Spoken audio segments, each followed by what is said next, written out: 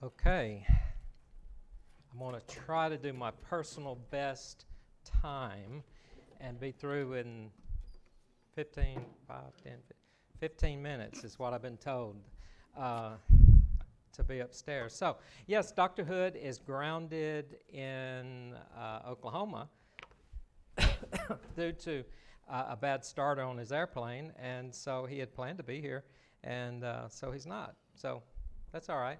We'll make do, just in a different kind of way.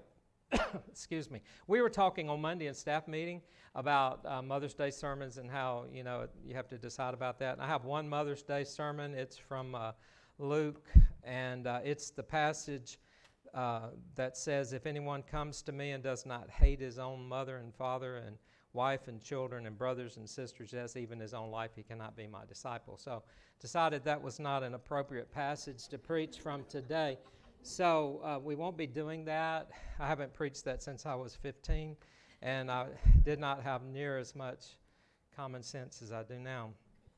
Another memory before I get started is I remember in college and taking a sermon prep that the professor told us that a good preacher would spend 1 hour preparation for every minute that they preached. So we're done now, okay? That's how much preparation has gone into this, so cut me some slack, all right?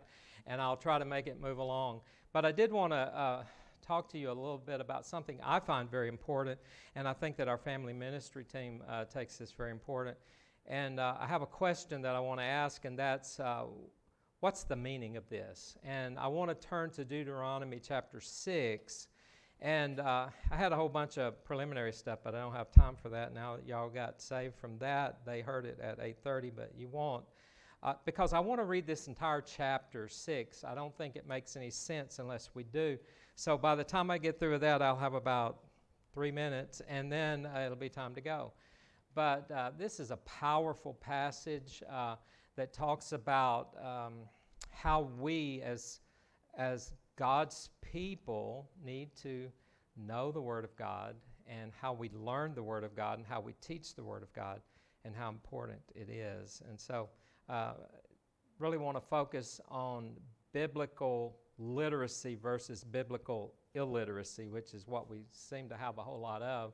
And Moses' prescription for how we come to the place of biblical literacy. So let me read this for you very quickly. Starting in verse 1. Now this is the commandment, the statutes, and the rules that the Lord your God commanded me to teach you, that you may do them in the land to which you are going over to possess it, that you may fear the Lord your God, you and your son's son, by keeping all his statutes and his commandments, which I command you all the days of your life, and that your days may be long. Hear therefore, O Israel, and be careful to do them, that it may go well with you, and that you may multiply greatly, as the Lord, the God of your fathers, has promised you, in a land flowing with milk and honey. Hear, O Israel, the Lord our God, the Lord is one. You shall love the Lord your God with all your heart, and with all your soul, and with all your might. And these words that I command you today shall be on your heart. You shall teach them diligently to your children, and shall talk to them when you sit in your house, and when you walk by the way, and when you lie down, and when you rise. You shall bind them as a sign on your hand, and they shall be as frontlets between your eyes. You shall write them on the doorpost of your house and on your gates. And when the Lord your God brings you into the land that he swore to your fathers, to Abraham, to Isaac, and to Jacob, to give you, with great and good cities that you did not build, and houses full of good things that you did not fill, and cisterns that you did not dig, and vineyards and olive trees that you did not plant, and when you eat and are full, then take care lest you forget the Lord, who brought you out of the land of Egypt, out of the house of slavery. It is the Lord your God you shall fear. Him you shall serve, and by his name you shall swear. You shall not go after other gods, the gods of the peoples who are around you, for the Lord your God in your midst is a jealous God, lest the anger of the Lord your God be kindled against you, and he destroy you from off the face of the earth. You shall not put the Lord your God to the test as you tested him at Massah. You shall diligently keep the commandments of the Lord your God, and his testimonies and his statutes which he has commanded you. And you shall do what is right and good in the sight of the Lord, that it may go well with you, and that you may go in and take possession of the good land that the Lord swore to give to your fathers, by thrusting out all of your enemies from before you, as the Lord has promised. When your sons ask you in time to come, what is the meaning of the testimonies and the statutes and the rules that the Lord our God has commanded you? Then you shall say to your son, we were Pharaoh's slaves in Egypt, and the Lord brought us out of Egypt with a mighty hand. And the Lord showed signs and wonders great and grievous against Egypt and against Pharaoh and all of his household before our eyes. And he brought us out from there, that he might bring us in and give us the land that he swore to give to our fathers. And the Lord commanded us to do all these statutes, to fear the Lord our God, for our good always, that he might preserve us alive as we are this day. And it will be righteous for us if we are careful to do all the commandments before the Lord our God, as he has commanded us.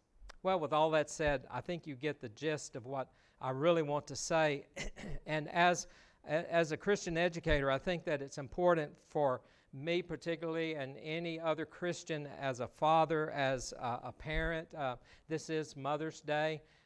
It's a day when we think about those children that we have, or the ones that we will have if we have children. If we're an adult and we have no children, then think about the children that we've influenced through our lives and the things that we do. Children are important, and they are the future not only of church, as we like to say, but of the Christian faith. They're the future of the world when you stop and think about it. Because many of those children will never come to faith in Christ, and somehow or other they will be in leadership. And so I think it's important for us to think about, how is it that we can move from being illiterate with the Scripture? And I had some great questions I wanted to ask, but I don't have time for those. But there are a lot of people, even in our churches today, that have no idea what the Scripture says about any important topic. And what you will hear is them say, I think this, or someone told me that, or I read somewhere. And yet we never dig into the Word of God, and we never understand exactly what it is teaching us. And so I have 3 very quick points that I think I can make in time, and they're just very simple. I mean, that when the Bible is the Bible, there's not a whole lot you have to say to explain it. So I have 3 things about biblical literacy and how we can become biblically literate. And number 1 is this: the reason for being biblically literate. That's the first point I would like to make, is to talk about that and to say the reason for being biblically literate is to do them in the land. And so them being, pronouns are not very good unless you know what the noun is that we're talking about. And here we're talking about the commandments and the statutes and the rules and the teachings of Scripture. And so what Moses here is trying to tell these people in Deuteronomy chapter 6, and by way of history tell us as well, that we are going to become biblically literate, or the reason for being biblically literate is so that we know what to do when we get into the land. And the problem that many of us have is we don't know what to do because we've never been taught the things that we're supposed to do according to Scripture. And so what we need to do is focus on doing the Word of God in the land where we live. We live in Johnson City in East Tennessee. This is the land in which we live. And so the expectation of Scripture would be that we do the teachings of God in this area. Number 2 under that, or the B part, would be so that you will fear the Lord. The reason why so many people do not fear the Lord is they don't really understand what that means. They don't understand Scripture and how God has expectations for our lives. And when we use this word fear, we're not talking about this shaking in our boots, I'm scared to death of God. What my understanding of that word fear is that we are so concerned about hurting and breaking and aching the heart of God because of our lack of keeping the teachings of Scripture. And so what Moses is trying to remind us is that we are to fear the Lord, and that is by way of keeping the statutes and the commandments of God. So that we are so concerned that we are not going to do that. We're studying the book of Job, as you know. Most of you are in Sunday school, I think. If not, shame on you. You need to be. So there's a little place on that tear-off you can put there that you'd like to be in a class. But, Job was so concerned about his own children that when they would have parties and things as a family together, he would offer sacrifices after them because he was so concerned that somehow or other his children might have accidentally cursed God, not knowing that they had cursed God. And so he wanted to have his bases covered, and he offered sacrifices for them. That is what I would call fear of the Lord. He was so concerned that somehow or other God would be cursed.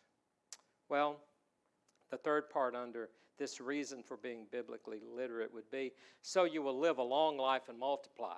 I mean, and we have a tendency to say, well, that sounds like good works. Well, it is in a little bit because we do what God has told us to do. But God, He created everything. He understands medicine. He understands health. He understands what are good for our bodies. He understands all of that because He created it all, right?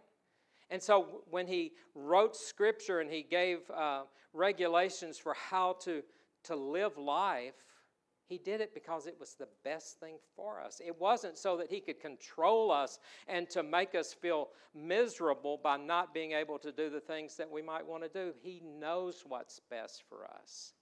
And that is part of this reason for being biblically literate, so that we will live long lives and we will multiply. We will be able to have children and our children's children.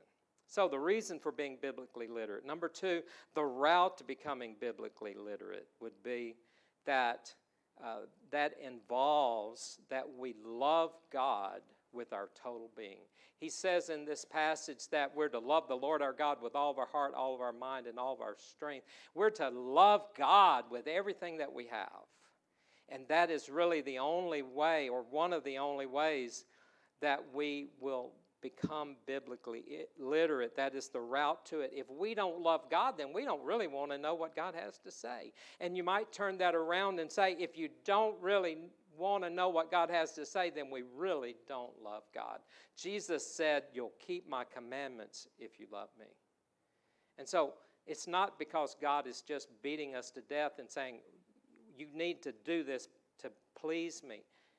But yes, we do it because we love God and it's the best thing for us. So we want to love God with our total hearts. We want to keep God's words on our heart. We want to constantly be thinking about the Word of God. We want to be, in essence, like a cow that eats grass and chews it and swallows it, and then it comes back up and they chew it a little bit more, and then they swallow it back down, and then they spit it up and they chew it a little bit more. God wants us to meditate on His Word. He wants us to have His words on our hearts. He also wants us to teach them diligently to our children. And that's really the point where I'm at. It's kind of the middle of my points, but it's probably the most important, is God wants us to teach our children. God doesn't want the church to teach our children. Yes, the church is to support parents as they're teaching children, but God has given the responsibility to teaching the Word, His Word, to parents and grandparents and family, and the church comes alongside. And that's one reason why a family ministry is so important in the church. That's why it's important to have programming for preschoolers and children and students and college students and even adults, so that the support can be there to help people grow in what their parents have put into their lives. And some people grow up without Christian parents. And so the church is there for that. So He wants us to teach children diligently. Well, how do we do that? very quickly, 5 things. We need to talk about the Bible in our house. Every day, talk about the Bible at meals, when we're working, when your kids are picking up their room and cleaning up, right? When they're doing cutting the grass or whatever else it is, we're to be talking. They really don't do all those things, do they? I'm aware of that. I have a daughter, and she said, I'm not cutting grass. So, yes. Also, talk about the Bible while we walk. Now, we don't walk a lot either, right? But we drive a whole lot in our cars. And so that's a good time when they're a captive audience and we have opportunity to talk to our children about the Word of God. He also says that we're to talk about the Bible when we get up and when we go to bed. And most families, most Christian families will have that prayer time at the end of the day, maybe read a story, perhaps in the morning as well. But we need to talk about the Word of God early in the morning and at night, and then use every resource that we have possible. Any way that we can make those teachable moments, the things that happen in the lives of our children and with us. And then number 5, to write them on our houses. We had a pastor once that gave all the people in the church a little plaque that we put on our doors, and it said, "As for me and my house, we will serve the Lord." Something like that. That's probably not what was in mind there. But, we're going to write them on the house. Get some chalk and let your kids go at it, right? Wouldn't that be pretty, Brandon? Yes? That'd be kind of hard on the brick, wouldn't it? But, yeah, and so there are all kinds of things that we could do, but it's important. We have to understand that we have to teach our faith to our children. Parents do it. The church supports that. And that's why it's so important that we focus on preschool children and student ministries so that we can help our families become better teachers of their students. Number 3, third point, the result of being biblically literate. And all I can do is give you these real quick. You will not forget the Lord. I mean, if you're focused on the Word of God, how in the world is it you're going to forget God, right? But you can turn that around, and if you're not doing that, it's probably because you've already forgotten God. The second one, you will fear the Lord and serve Him only.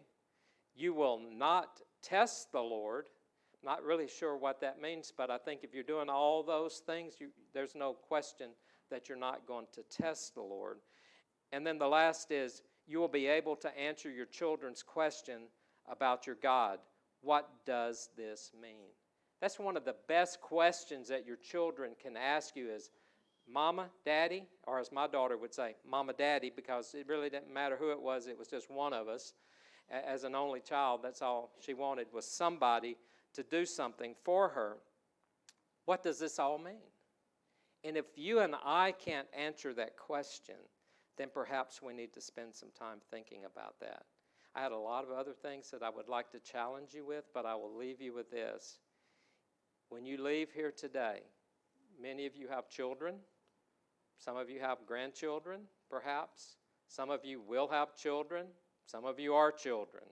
So let's let the children do this and say, if you're under 18 years old, today go home and ask your parents, okay, what does this all mean? And when you ask that question, ask it as to, Mama, Daddy, tell me about your faith. Tell me, what is it? What does the Bible tell us that we should do as Christians? And spend some time discussing that. Maybe you don't have any kids in your home, so then maybe you need to ask yourself, okay, what does this all mean? Maybe I don't have a good grasp on what it means to come to church, to be the church, to serve, to believe in God, to trust Christ. What is heaven all about? What about hell? What does this all mean? What does this book that we read, what does it all mean? Work on those questions this week. Spend some time thinking about those. Let's pray together. Father, I thank you for giving us a short few minutes together to think about your word and how important it is to us and to our families, to our children particularly. Father, bless our parents today. Bless our mothers and our pre-mothers and those who are grandmothers. Bless all parents today. Help us to be focused on helping our children grow in their understanding of their relationship with you. And we thank you in Jesus' name. Amen.